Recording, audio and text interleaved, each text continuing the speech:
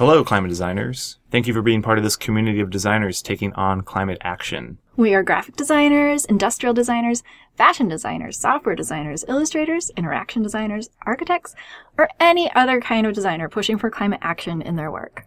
You can learn more and join us at climatedesigners.org. This is brought to you by Sarah Harrison and Mark O'Brien of The Determined. Hey everyone, we are here today with Michael Leggett of Nori. Michael was a UX designer at Google and a product designer at Facebook, working on things like Gmail, Inbox, Messenger, and all of these other great things. And now he is director of product at Nori, working on climate change while saving the world.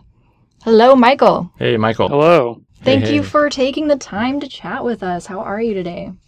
Yeah, thanks for having me. I'm good. Today's a good day. Amazing. Good stuff. Yeah. So I want to just dive in right off the bat. You sent us some notes before this call to just give us a bit more background about yourself, separate from what Sarah read. And it seems like you had a pretty interesting journey to get where you are today. So maybe you can kind of tell us about your journey from where you started and where you currently are. Absolutely. How far back? Like, where should I start? 'Cause Start from the very beginning. Good question. Yeah. I when people ask me that question, it's like, well, do you want the Cliff Notes version? Do you want 5 years ago, 10 years ago?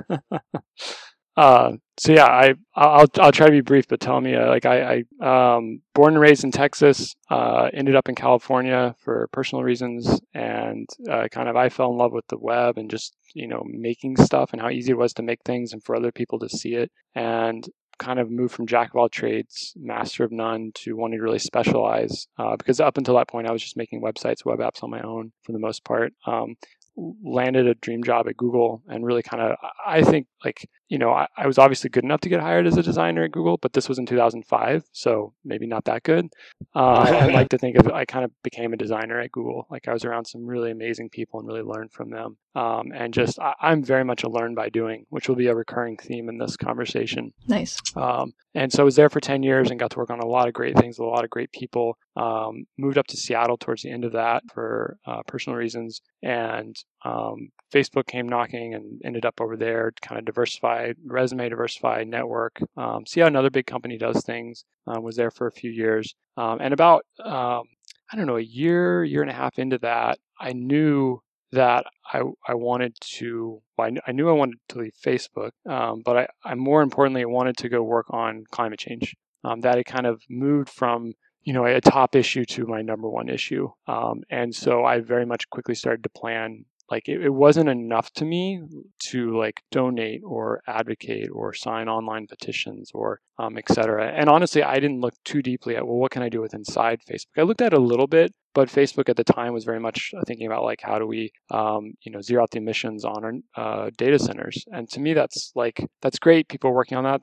That is really good work, but I wanted more. And I wanted to learn, and I wanted to just really steep myself in it. So I started kind of planning my exit, and I knew that I wouldn't be able to explore or figure out what that next thing looked like until I just left and took that leap and started exploring. So I left, I started exploring, and tried a bunch of different things, and Nori ended up being kind of what felt like the best fit. And it just, that's worked out, and here I am. Yeah, how did you find Nori?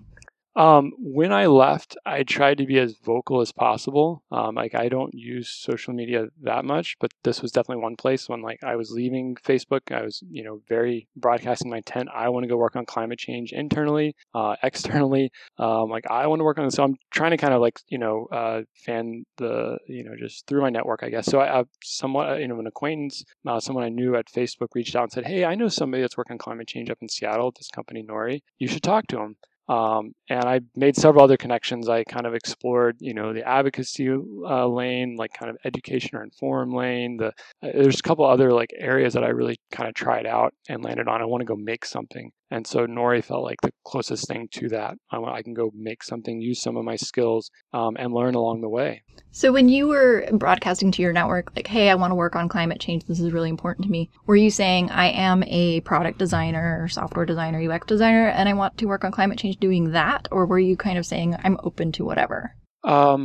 I'm not positive what words I used, but I know the intent was I will do whatever. Wow. I'll go mop the floors. I just very much, again, like I learned by doing and learned by being around people working on this stuff. And I mean that quite literally. And I thought like I had more to offer than mopping the floors. So I felt pretty confident if I got in somewhere good where I was mopping the floors, that I would mop them, really well and start picking up other things where I could add value. So it was very much a kind of, and to some extent, like at Nori, like Nori had a designer. We've got a great designer, Jacob Farney, and I didn't come in as a design director. I came in as a product director, which I was interested in. I've kind of played with design/running product, but I'd never really fully had the reins. And so I was excited about trying that out too and something new. But that was definitely a case in which I was kind of stretching and saying, what do you need? Mm-hmm. And here's what I've got. Do you think that helps? And how can we try this out and see if it works? Yeah, I think Nori is one of the rare opportunities where, they are building software. So Nori is a company that's building a marketplace, an online marketplace where you can purchase carbon offsets or carbon removal. Carbon There's removal. a difference. Yes, I know there's all of these terms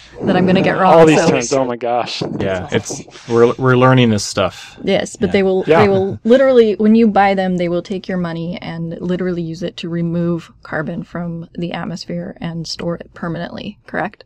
I store for at least 10 years. Okay. And I'd love, like, the longer the better. And there's a whole reason why we think that there's really good reason why that'll go a lot more than 10 years. But yeah, we could get into the specifics of it. But yes, remove it, store it. It's already been removed and stored. Also, at a small point of clarity where you're paying for what has already happened and you get to like kind of claim credit to that. And once it's been bought, it is yours forever. It can never be resold. So it's kind of retired. Yeah. So what you are doing and what you're bringing to the table is from your background as a product designer, you're helping build the online marketplace portion of that. And like everything in climate, the things that we need to do are very physical, on the ground, literally like burying things in the ground sometimes. And so it's hard. Literally. Yeah.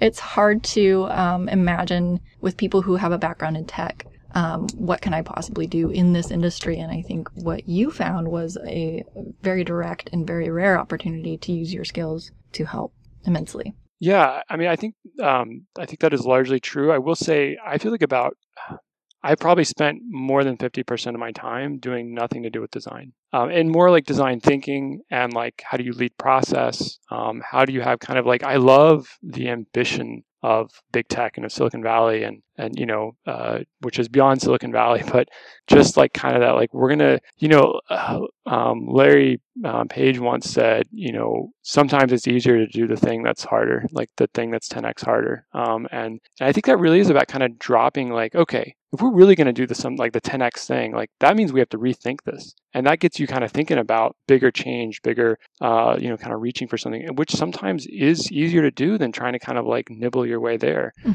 So I think there's a lot beyond just like, I'm good with Photoshop or Sketch, or I can do a good wireframe or do good, studies. It's that mentality, it's that thinking, it's that process. And so like I've gotten to know a lot about farming. I've worked a lot with farmers. I've done a lot of data entry. I've done a lot of like kind of like trying to train people.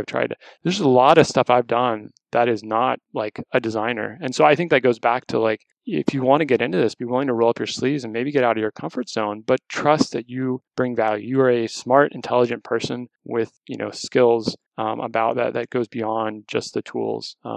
So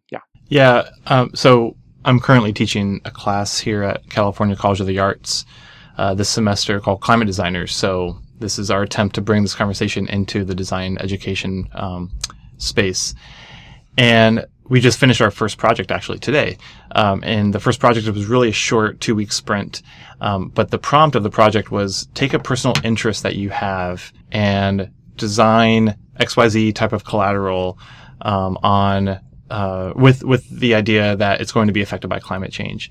And the reason why I bring this up, and we talk to so many people at our meetups that join us every month, and even just our friends and other colleagues in the space, designers in the space, they're just like, I'm a designer, but that has nothing to do with climate change. And so the reason why I'm bringing up my class and these conversations is like, well, let's start small. Like, what's a personal interest that you have outside of design?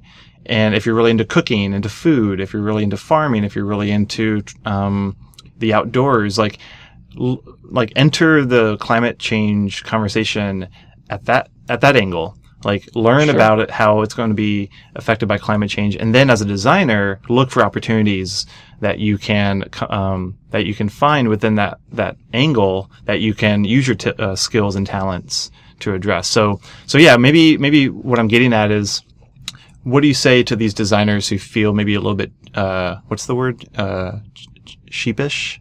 Maybe a little timid. Yeah. It's like, oh, I'm not a scientist. Yeah. I don't know anything about climate change. Like, how do you, what advice do you have for them to just even get into the space? Yeah. So I think that I feel like my process and my challenge would be, is first and foremost, it's okay. It's sometimes valuable to have kind of beginner mindset, right? And Totally. not know much about this, right? Like it's a lot of people have been working on this for decades and they only see it like one way. And so there is value in knowing less, and kind of coming in with fresh eyes. Number two, I'm going to push on that a little, on kind of what you were just laying out on how you come at this. And I'm going to say, like, climate change to me is not like salt on the meal. It's the friggin', like, it's your diet for the next year. Like it is the whole thing. Yeah. And so I think, like, look, anything you can do to get into it, like, is absolutely to be applauded, and that's fantastic. But we need, like, as a species, to like dig into this a lot deeper. Now, that doesn't necessarily mean you have to change your job or make big changes, but I would actually say you could start with a personal passion or something like that. And I think there's a lot of, sometimes it's called like greenwashing, where it's like, and I think a lot of stuff around like, emissions and stuff is like for good PR. And it's kind of scraping the surface. We've got to get beyond scraping the surface. So it's great to start there. It's great to start with a passion. What is related? How do I think about this? What's going to happen when these resources are less? Another way to go at it is just go pick up a book and start reading about climate change. And like the one I often recommend is Drawdown. Mm-hmm. It's very approachable. It covers 100 different ways. And it really gets into like, education and things that you wouldn't think of as directly being about climate change. And they've got even more online. I think that there's probably other great things out there to read, but like go find out what sparks your passion that's like about making it the whole meal, right? Like, and go find out like, man, I've never even thought about like our energy system and the grid system. And like, there's a great book called The Grid if you want to dig into that. And like, I'm going to go learn about this. There's a book that I wouldn't necessarily recommend. It was a good book, but The 4-Hour Workweek. One of my interesting takeaways I took out of that was a guy's like, look, you're going to work for 60 years. You could have one career for 60 years, or you could have 6 careers and like master something and then, for 10 years and then go work on something else for 10 years. And so like that really stuck with me. And I kind of saw this as like, this is career number 2. And I think it is more of a carryover. It's more of a continuation. I think it's almost impossible not to have that. But my process was very much like, I'm okay rebooting and it's scary. It's scary going back and being like, you're used to being the expert and being of a certain level of skill. But yeah, I don't know. I would just challenge people to, if that is interesting to you, if you all feel called to that, like, maybe tug out a little bit, maybe save up enough to be able to do that for a year. And you can always go back. You can always go back and be a designer. No one's going to be like, what? You went and spent a year trying to learn about climate change? And like, I don't know if we're going to hire that. Like, no, like that's going to be appealing. Like, I don't know. That's my quick take on that. Mm-hmm. Yeah, I'm curious. Actually, I want to dig in a little bit about what you said. If somebody feels called to work on climate change, can you describe what happened, or was there any particular incident that happened? Yeah. Or anything like that made you say, climate change is the whole meal? Yeah, I mean, I think the 2 events for me that stand out, and they feel like really boring and non-new, but like I watched Inconvenient Truth in 2006, and that really stuck with me, and that's what kind of put climate change on my radar and said this is like a top 5, top 3 issue. But kind of in the back of my mind, I'm like, yeah, but we'll figure it out, right? Like this is a big thing to keep you mindful of. And then like it kept snowballing, and like it was really alarming to me how little was discussed in the 2016 election, and then Trump got elected. And for me, that was like an instant. Like Trump got elected, and I was literally afraid for the world more than anything because of all the things he was promising and the way he talked about it, and thinking of how much America is a leader in it. Like a lot of times people like to say, just the statistics of climate change is so fascinating. The United States is only responsible for like 15% of emissions. Sure, but how much of the emissions do you think we're responsible for over the last 200 years? Because that's the problem. It's not ongoing emissions. That is part of it. The big problem is how much we've already put up there, and we're responsible for a lot more. Yeah. I think it's at least a third, which is crazy when you consider how big our. So I think our role in this is important. I think the role of government is important, and that's my personal opinion, and different people, feel different ways. But so him getting elected was like, to me, a crisis moment for climate change. And I felt very much like I don't know what I can do. I don't think it's kind of egotistical to think I can make a dent in this. But by golly, I'm not. It's going to be hard for me to sleep at night if I'm not trying. Mm-hmm. And so, I immediately, I'm from Texas again. I've eaten meat my whole life. I stopped eating meat that day. I don't know what my last meat dish was. And it's easy for me. My wife is vegetarian, so that was kind of easy. So yada yada yada. But those are the two big events for me, and that was just this is. I'm in. And I think the one other piece I'll say that was easy for me is I made a 100-day plan. I didn't say I'm definitely leaving my job. I'm definitely claiming I kind of made out here's an ambitious thing I can do for 3 months roughly, and things I can take. And one of the things I was going to do is consider a career change. But there were other things, going vegetarian, that wasn't a forever thing. I was I'm going to do this for 3 months. And then hey, that's not that bad. So you don't have to eat the whole thing in one bite. But that was at least my path. Very cool. Yeah, I think the 2016 elections were very galvanizing for a lot of people. And in a lot of ways, as terrible as Trump and his policies are for the environment, having him elected was actually probably a good thing to get all of these people like yourself it's fired up. Glass half full or glass third full. I think it would have been better. But anyways, it is what it is. This is reality, and why fight reality? He got elected, move on. Now what? Now what? And now we're living the now what? Exactly. Yeah. So tell us a little bit about what is your path at Nori and what's coming up next for you. Yeah. Man, there's just so much to say. I think the short of it is we've kind of proven this works. We issued our first kind of carbon removals. We call them Nori carbon removal tons, or NERTs. I'm going to really try to stay away from the acronyms and jargon.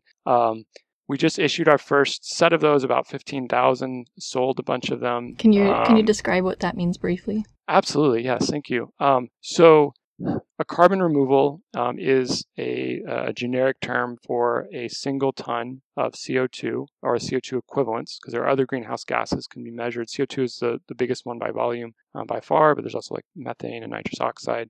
So CO2 that has been pulled out of the atmosphere and stored somewhere for a long period of time, and hopefully, perpetually for forever. But that's, the price on forever is very, very, very high, right? That's called dinosaurs. Or there's literally technology to pull it out of the air and inject it into basalt rock under the ocean, where it'll be for 1,000 years. So there are methods that are a lot closer to permanent, but those are $400 to $1,000 a ton. Whereas some of the methods we're dealing with are, $15 a ton or $10 a ton.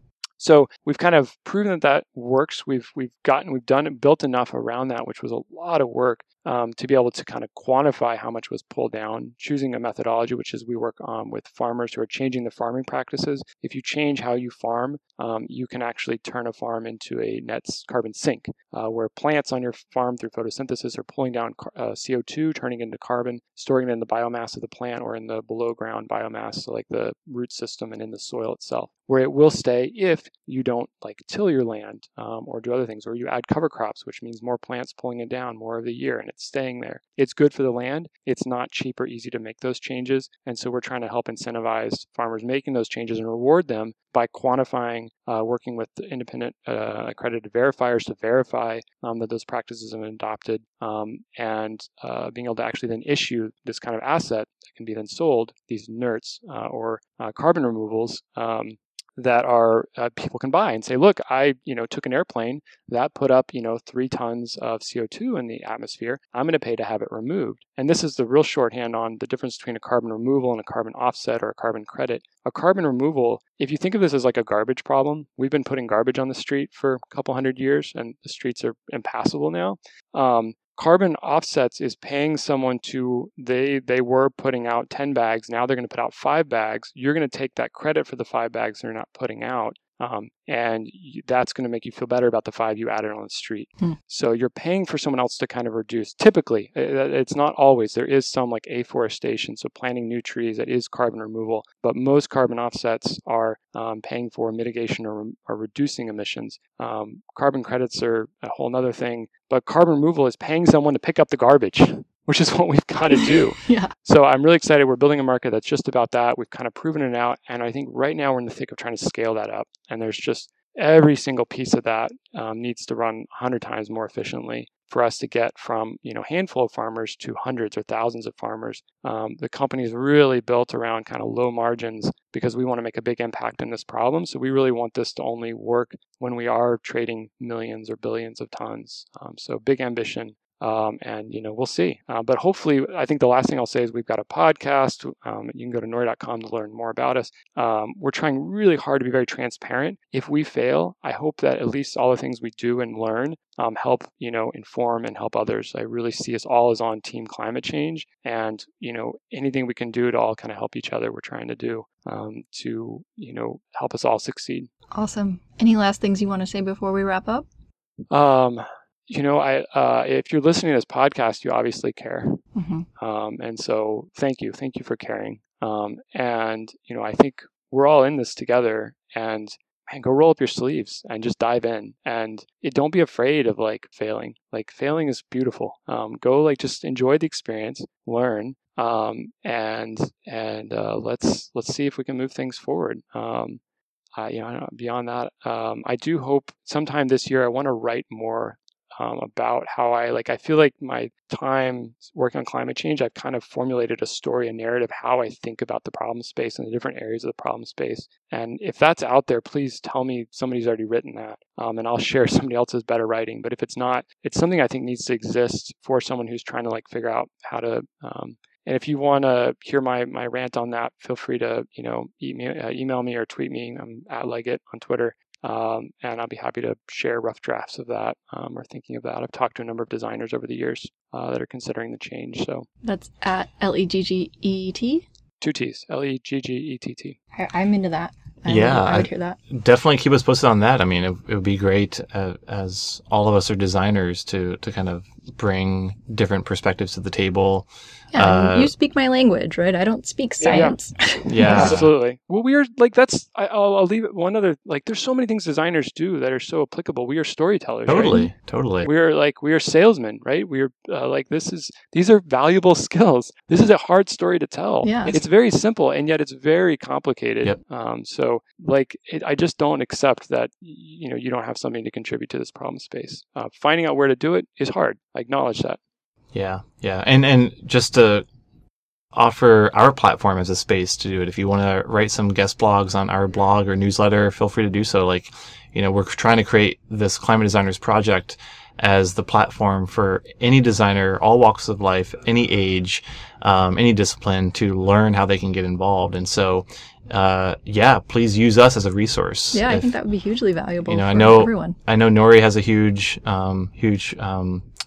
presence on the web on the carbon side, but let's help create climate designers in a way that this project Absolutely. becomes the kind of the go-to spot for designers that are interested in learning more about this. So, invitations out there, man. Yeah, Awesome. absolutely. Let's do it. Thank you. Awesome. Well, thanks, Michael, for joining us. Check out Nori, NORI.com. And you can find all the amazing stuff that they're doing on the website. Michael, do you have a personal website? Yeah, it's Leggett.org. I'm basically Leggett everywhere. Cool. Okay. I amazingly have managed that. So Awesome. Nice. Yeah. And we'll put all the links and everything in the show notes below. But Michael, thanks for joining us. thank you. Hey, y'all. Thanks for listening. Be sure to check out climatedesigners.org to sign up for email updates. And while you're there, you can check out other stuff. You can create a profile page highlighting your climate-related work, or you can seek out climate jobs and other resources to boost your climate design career. Or for design educators, find resources to bring climate action into your classroom. Yeah, join the conversation on social media with the hashtag #IamAClimateDesigner or hashtag #ClimateDesigners, all one word. Is it too much to ask? Can we keep the earth from sinking?